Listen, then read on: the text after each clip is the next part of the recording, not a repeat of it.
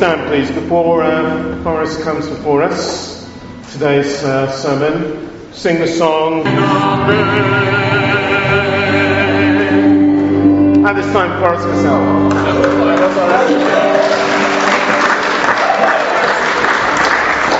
I figured it out the second time. Amen. Amen on that is what I should have said after that song. It is great to be with the Birmingham Church of Christ. Last March, my wife and I visited and interviewed, and Lord willing, you decided we should come, and we thought we should go. And we are here. It's been a very long journey. We were in Sydney, Australia for the last 4 years. My wife and I serving the church there, along with our 4 daughters. 3 of the 4 are in here at this moment. Grace is 13, Ruby's 11. Eva, our youngest, is 6. She's feeling a bit sick. She's 6, feeling a bit sick. And so she's not in Kids Kingdom. And then Violet, our 9-year-old, is in Kids Kingdom. So we're very thankful to be with you. We've been praying for you, anticipating this moment. And it's just great. It's awesome. It's exciting to finally be in Birmingham with the church here. Thank you for inviting us into your lives. We know that's a privilege and an honor that you would do that. And we're excited to be here with you guys this morning. Many thanks to all of you who have... This afternoon. Wow. So many things to adjust to. Time zones. When you actually preach in the service. See, earlier, we have fellowship break in Sydney, and then I preach right after that. So I thought fellowship break, click, I'm preaching. So I walked up and saw Roger and realized I wasn't. But it is good to be together with you this afternoon. Amen. I'll get there. You can be turning to the book of Philippians. I'm very excited to preach this for the next good while on Sundays. We're going to dive in deeply to the book of Philippians. But it has been quite a journey, and we're very thankful to be here with you this afternoon. Yes, this afternoon. I'll get there eventually. We do want to really thank you. Thank you for, again, inviting us to come and serve the church here. And again, just thank you for all those who've come to our home this week and helped us unpack and move in and made us food. And we were really overwhelmed by the hospitality already of the church. And so I really, on behalf of my wife and my daughters, want to thank all of you who came over and all of you who've been praying for us and praying for this transition. But I have a job to do today, and that is to preach God's Word. And I'm excited to do that. Before we do that, let's go ahead and pray. And then we'll look here at the book of Philippians to wrap up our time together today. Bow with me, if you would, in a word of prayer. Father in heaven, whether we're in the UK time zone or the Australian time zone, wherever we are, God, you are above time. You are above all the limitations and all the things that hinder us and harm us and confuse us, as I've displayed this afternoon already. And we thank you, God, that you are a God who is present everywhere all the time and knows everything and everyone. And we thank you, God, that we can learn about you through your word. And I pray as we study Philippians together over the next few months as a church that we will really be inspired, God, to be closer to you and be inspired, God, to bring this message to this city. Thank you so much, God, for this time together. I pray you can bless our time in your word now. In Jesus' name we pray. Amen. Amen. Well, we'll start with some prayer, and I do want to have more prayer together as a church in the months to come in this new chapter in the church. But we're also going to have a lot of Bible study, as I said. So let's jump on into it here. The book of Philippians, my favorite book in the New Testament. Philippians chapter 1. We'll pick it up here, and I'll give you a little backdrop in a moment. Philippians chapter 1 and verse 1. Paul and Timothy, it says, servants of Christ Jesus, to all God's holy people in Christ Jesus at Philippi, together with the overseers and deacons, grace and peace to you from God our Father and the Lord Jesus Christ. Paul then goes on to say, I thank my God every time I remember you. Verse 4, in all my prayers for all of you, I always pray with joy because of your partnership in the gospel from the first day until now, being confident of this, that he who began a good work in you will carry it on to completion until the day of Christ Jesus. It is right, he goes on to say in verse 7, for me to feel this way about all of you, since I have you in my heart. And whether I am in chains or defending and confirming the gospel, all of you share in God's grace with me.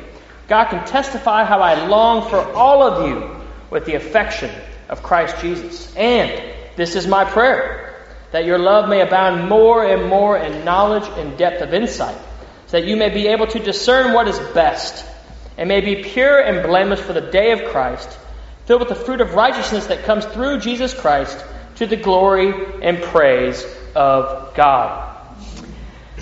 The letter that Paul wrote to the church in Philippi, which was the chief city in a region called Macedonia back then, which is modern-day Greece, was written by Paul about 10 years after he had planted the church there in Philippi. He planted the church there in Philippi. It was a Roman colony, and a lot of the retired soldiers from the Roman army actually would settle in Philippi. It was a city that was not very open to new religions. There was actually inscribed on the city gates in stone that any new religion would be prohibited within the city. And so Paul planted this church, and we know this from the book of Acts. If you could turn really quick to Acts chapter 16. There's a little backdrop here to the letter before we jump into a few ideas from the text here this morning. Acts, of course, is about the first 30 years of the early church. And Acts 16 picks up in Paul's second missionary journey. He's gone out and planted churches on his first journey, and now he's gone out again to re-strengthen and plant new churches on his second journey. And Acts 16 picks up in the middle of that second journey by Paul. And it says in Acts 16, verse 6, Paul and his companions traveled throughout the region of Phrygia and Galatia, that would be modern-day Turkey to us, having been kept, it says, by the Holy Spirit from preaching the word in the province of Asia. When they came to the border of Mysia, they tried to enter Bithynia, but the Spirit of Jesus would not allow them to. So they passed by Mysia and went down to Troas. Now they're on the west coast of Turkey on the Aegean Sea. Verse 9, during the night, Paul had a vision of a man of Macedonia, standing and begging him, come over to Macedonia and help us.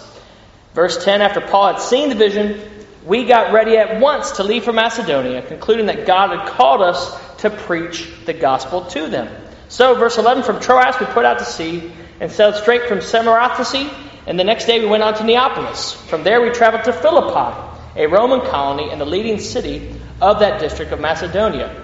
And we stayed there several days. Luke notes. Luke is the author here of the book of Acts. And so it's quite interesting. The pronouns actually change here in the text. It starts out earlier in verses 6 through 9. It talks about they, referring to Paul and his companions, the missionaries. But then in verse 10, note, it says, after Paul had seen the vision, we got ready to leave for Macedonia. And so Luke inserts himself, the author of the book of Acts, into the story at this particular point. What's interesting, if you go over to chapter 16, verse 40, after some events occur in Acts in the city of Philippi, which I'll refer to in a moment, it says, then they left. And so Luke stayed back in the city of Philippi. And so Paul had this vision of a man from Macedonia. He had a dream. Some people think perhaps it was Luke at night. You know, Luke was perhaps from Philippi, and he was going, Paul, come to Macedonia, while Paul was asleep. We don't really know, but it's pretty clear that Luke had a lot of connections to the city of Philippi based on the fact that he stayed back there and based on the fact that he mentions this planting in great detail in the book of Acts. And so it's quite interesting, just the little subtle nuances here in the text to give us a little backdrop into how Paul ended up in Philippi, because he did not intend, he intended just to go back to Asia Minor and strengthen and just help out the brothers on a second missionary journey. But God, of course, had other plans. We might have intended something today, but God sometimes has other plans, doesn't He?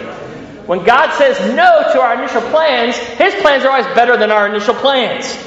And so Paul, he listens to God's no and eventually ends up crossing the Aegean Sea through this vision, and then he plants the first church in Europe. And Europe has never been the same ever since, in a good way, in many ways, because of the gospel advancing there through the work of the Apostle Paul. And so as Paul plants this church in Philippi, it's a really exciting time. And there's some exciting things that happen that we don't have time to get into this morning. But the first conversion is outside the city gates. They go to pray because no outside religions were allowed within the city. And they meet a woman named Lydia, who's a dealer in purple cloth. And she and all of her household, it says, believe in Jesus and are baptized. And so they start to convert people immediately to Christ. Then they go on and convert a slave girl who follows them around. She was able to do fortune telling, and she had owners, and they used to make money off that. And she starts going around and following Paul. and telling people to listen to his message, and he gets annoyed and drives out the spirit. It's a crazy story. We don't have time to get into today. But nonetheless, because she now is cured of the demon that was in her, the owners can no longer make money off her, and they have Paul and his companions arrested. It says they're severely flogged, and they're put in prison.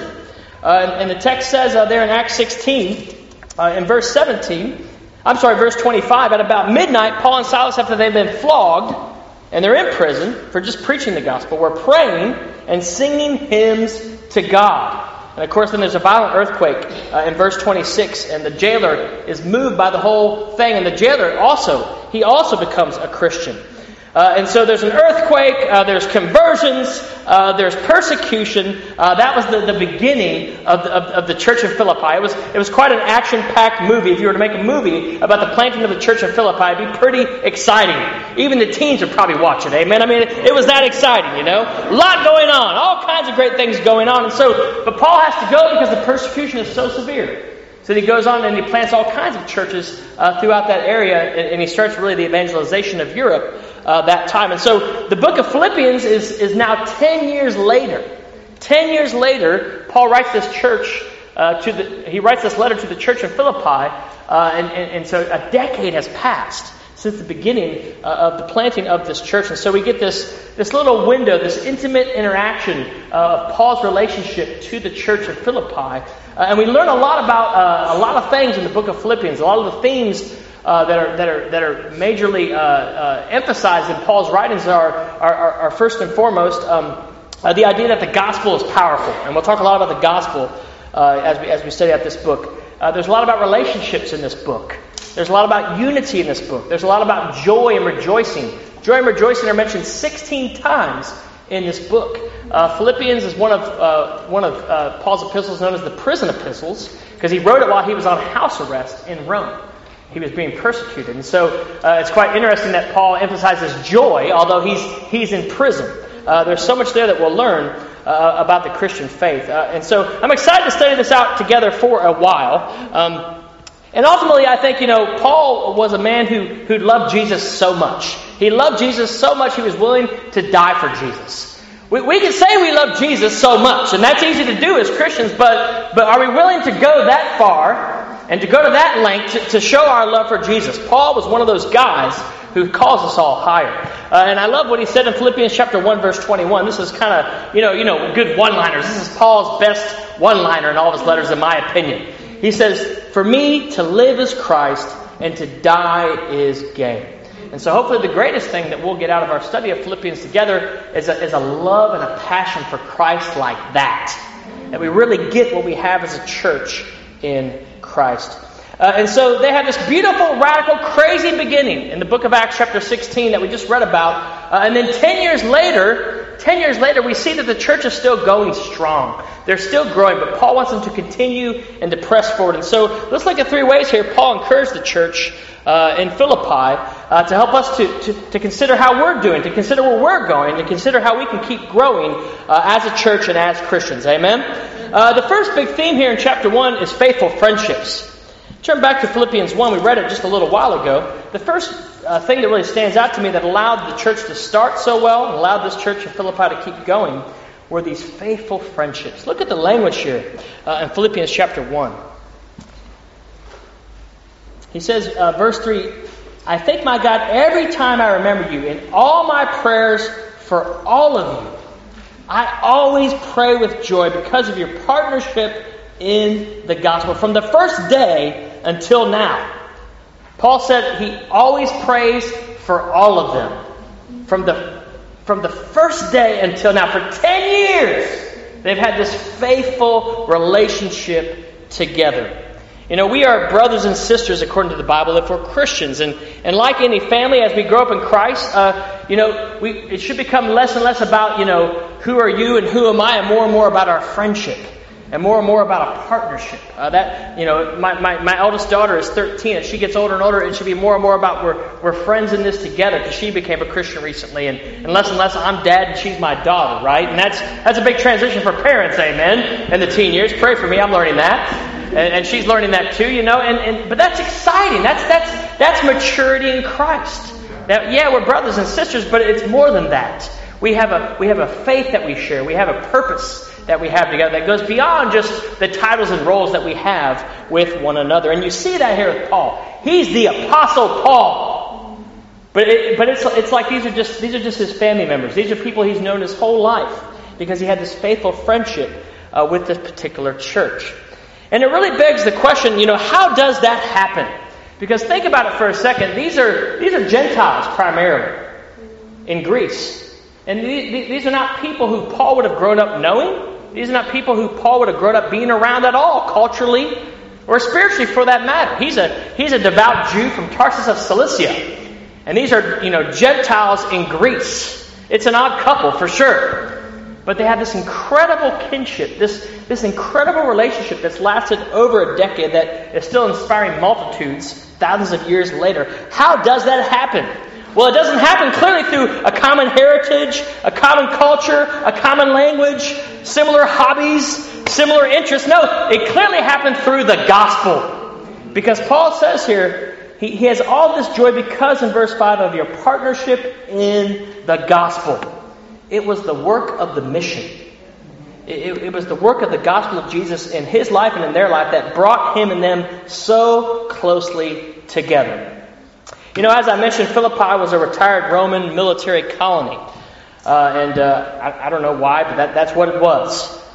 I don't know if they had really nice, baths there for the elderly. I don't know, but it was a retired Roman military colony. And what's interesting is you get some militaristic language actually in Paul's letter here to the church in Philippi. In chapter 2, verse 25, he mentions Epaphroditus, whom they sent with a gift to him, and that's why he wrote the letter back to them. He mentions Epaphroditus as his fellow soldier. I like to use that with the brothers. Hey, soldier, that's kind of a fun thing. It's exciting. We're in the war together for Jesus. Chapter 4, verse 3, he speaks of women who were divided at that point, who contended at his side for the gospel. Again, it's a battle kind of language. But what's interesting is in chapter 1, right away, in verse 27, he says, whatever happens, conduct yourselves in a manner worthy of the gospel of Christ. Then whether I come and see you or only hear about you in my absence, I will know that you stand firm in the one Spirit, striving together as one for the faith of the gospel. In the Greek there, most scholars think that it indicates, again, a military type term. And so most of these guys, if they were associated with the Greek or Roman army, would have pictured in verse 27 as he makes this statement of standing as one, this particular military formation, which is the phalanx. Anybody know about the phalanx?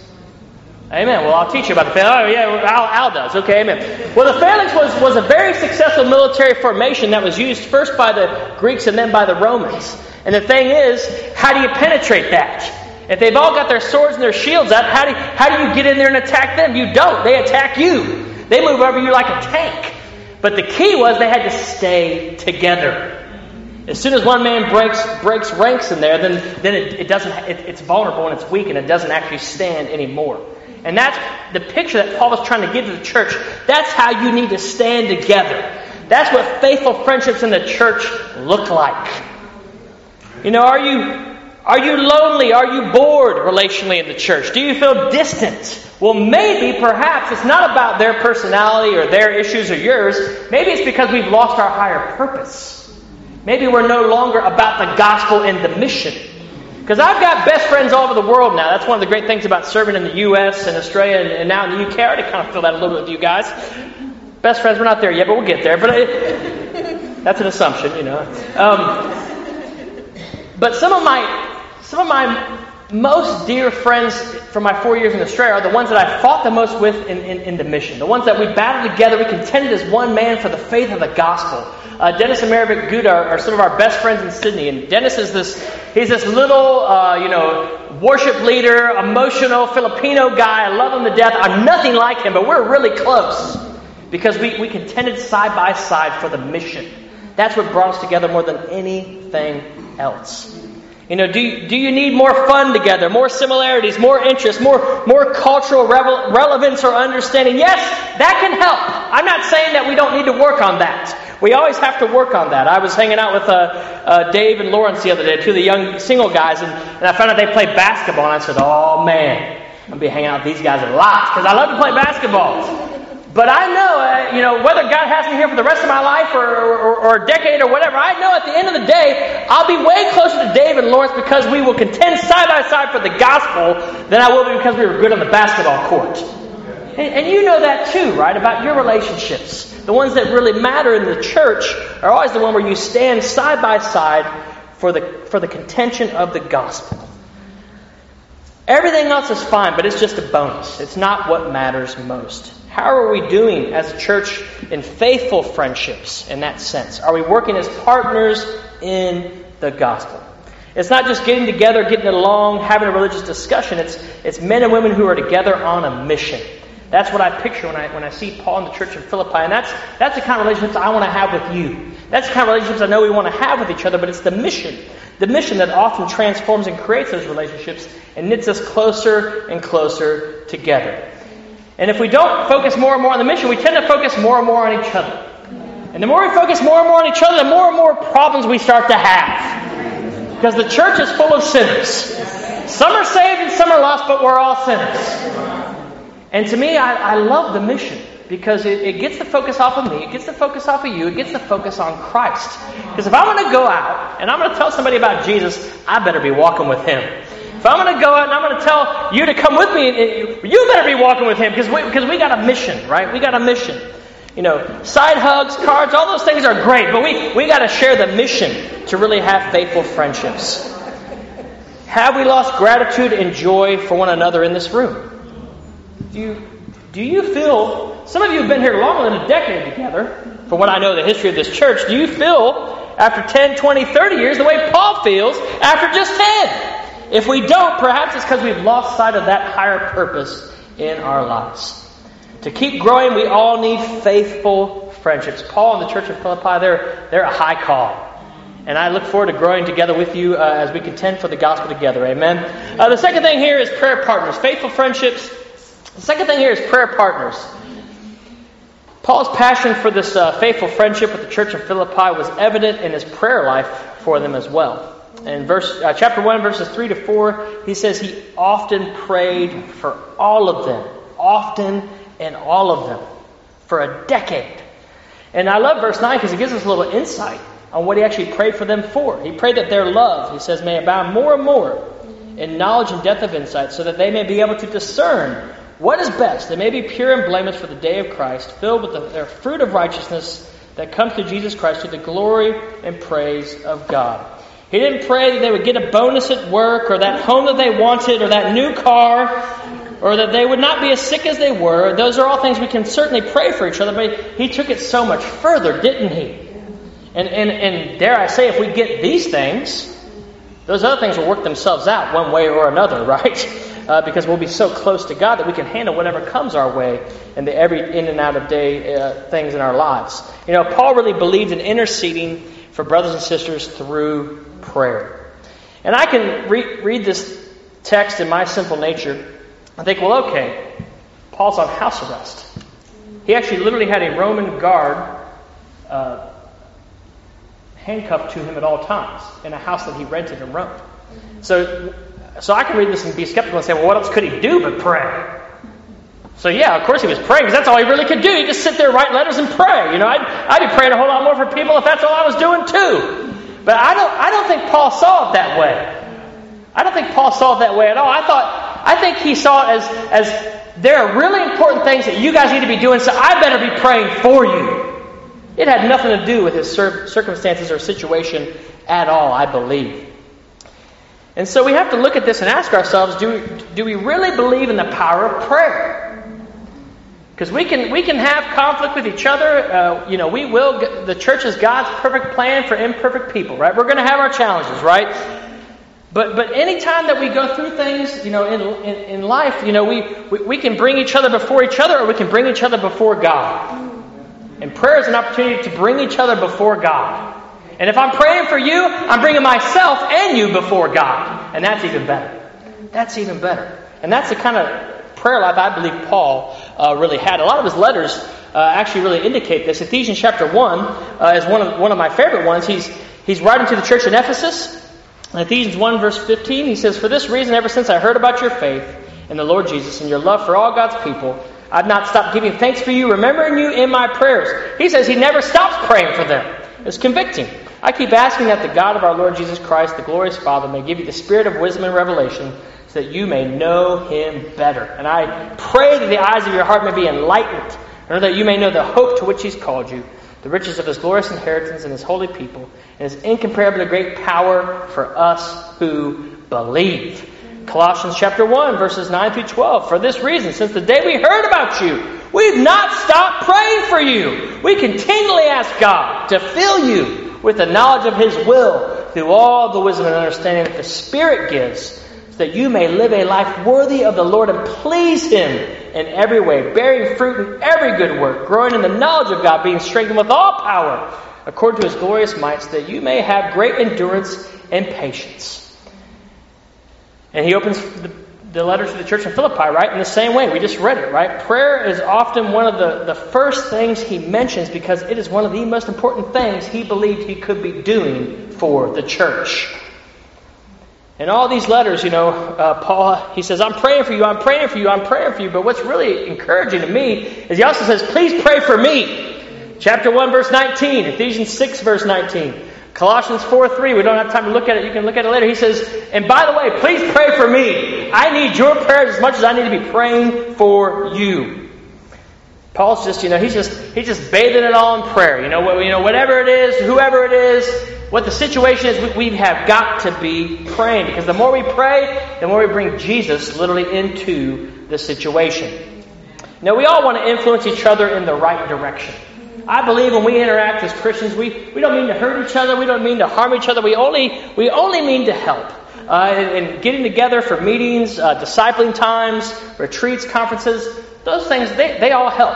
And I hope when the body is meeting, you believe that you should be there. Sometimes you can't be there. Amen. Life goes that way. But it's really important. As we read on Friday night, it says in Ephesians 3, together with all the saints, you grasp how wide and high and long and deep is the love of Christ. But that is not enough. It's not enough, right? We need to also bring each other before Jesus in prayer.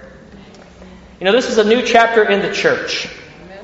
And I really hope and really believe that it's very important for us to really be prayerful right now as a church. I ask you to be praying for specific things that God wants to see and God wants to accomplish in this new chapter in the church. I ask you to be praying about specific things that you see Satan trying to do in the church, to hurt the church and harm the church, and giving those situations and those people to God so that we can be united as God's people through prayer.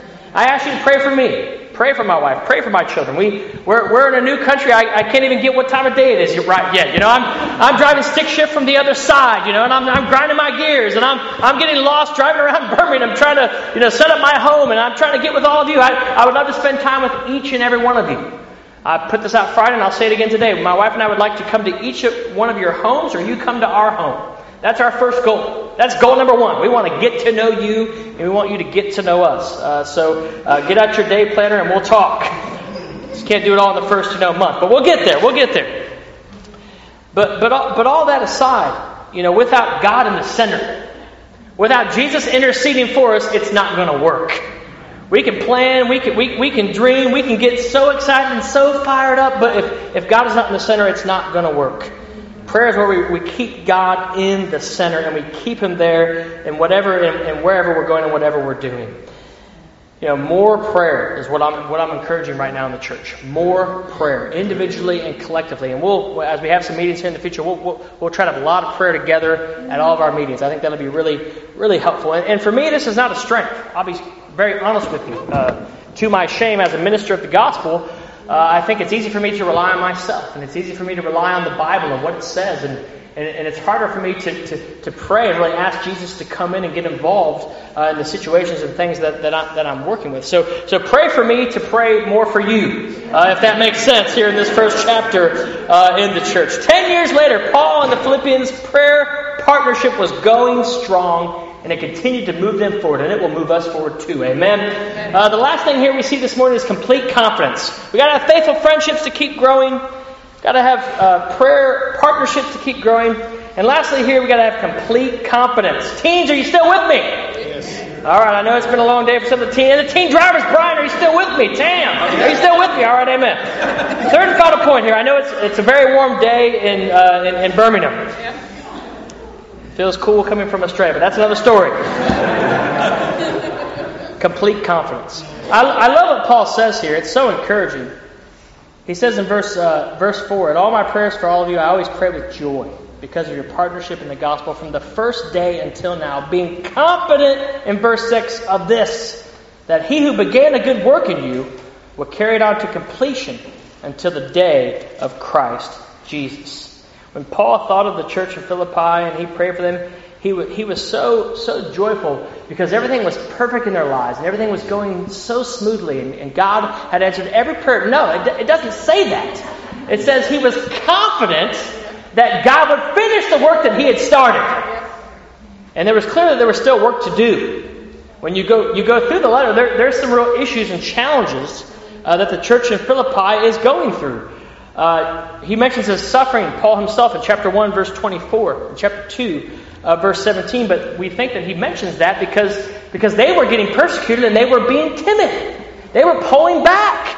And Paul was saying, hey, I'm in Rome with my neck on the line and I'm standing firm. As a matter of fact, I'm converting people in Caesar's household. So stand firm in Philippi. But they were struggling, obviously, to do that based on the letter. Chapter 3, he challenges legalism. Every religious person struggles with legalism. If you are a Christian and you've been a Christian for a while and you think you don't struggle with legalism, I laugh at you. We all struggle with legalism. I thought it was wrong to not have me preach up at the fellowship break. No, I'm just kidding. I didn't feel that way. But I could have been tempted to be that way if I was legalistic. Amen.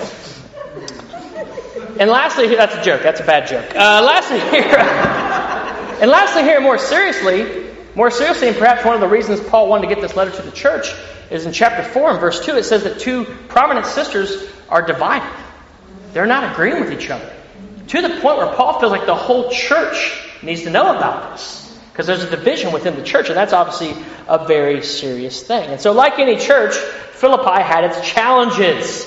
But Paul was confident that through Christ they would grow to completion. And it just reminds us here at the end here of a very obvious point. We are all works in progress. We are all works in progress. And the architect and builder of our lives and of our church is not, it's not a man or a group of people. It's not leadership. It's not even the church as a whole. It's ultimately God himself.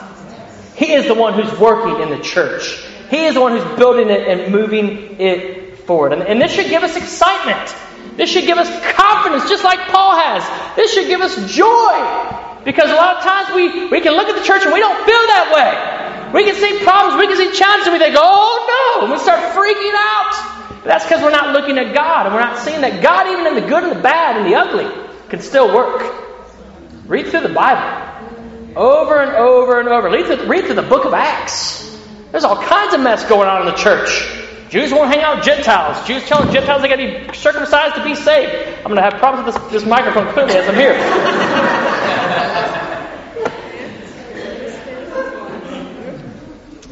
And so we have to take a step back in the midst of the challenges and have confidence in the work of Christ.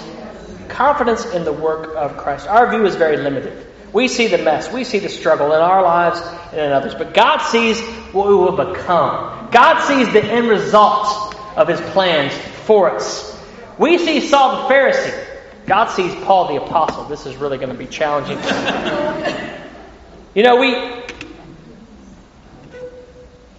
I'll just grab it.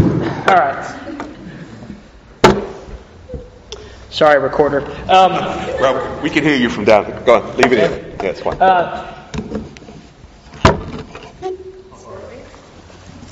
So as we close out here, I really want to encourage us, to consider how we're doing. Personally, if you're a Christian in the room today, do you feel like you've grown this year spiritually?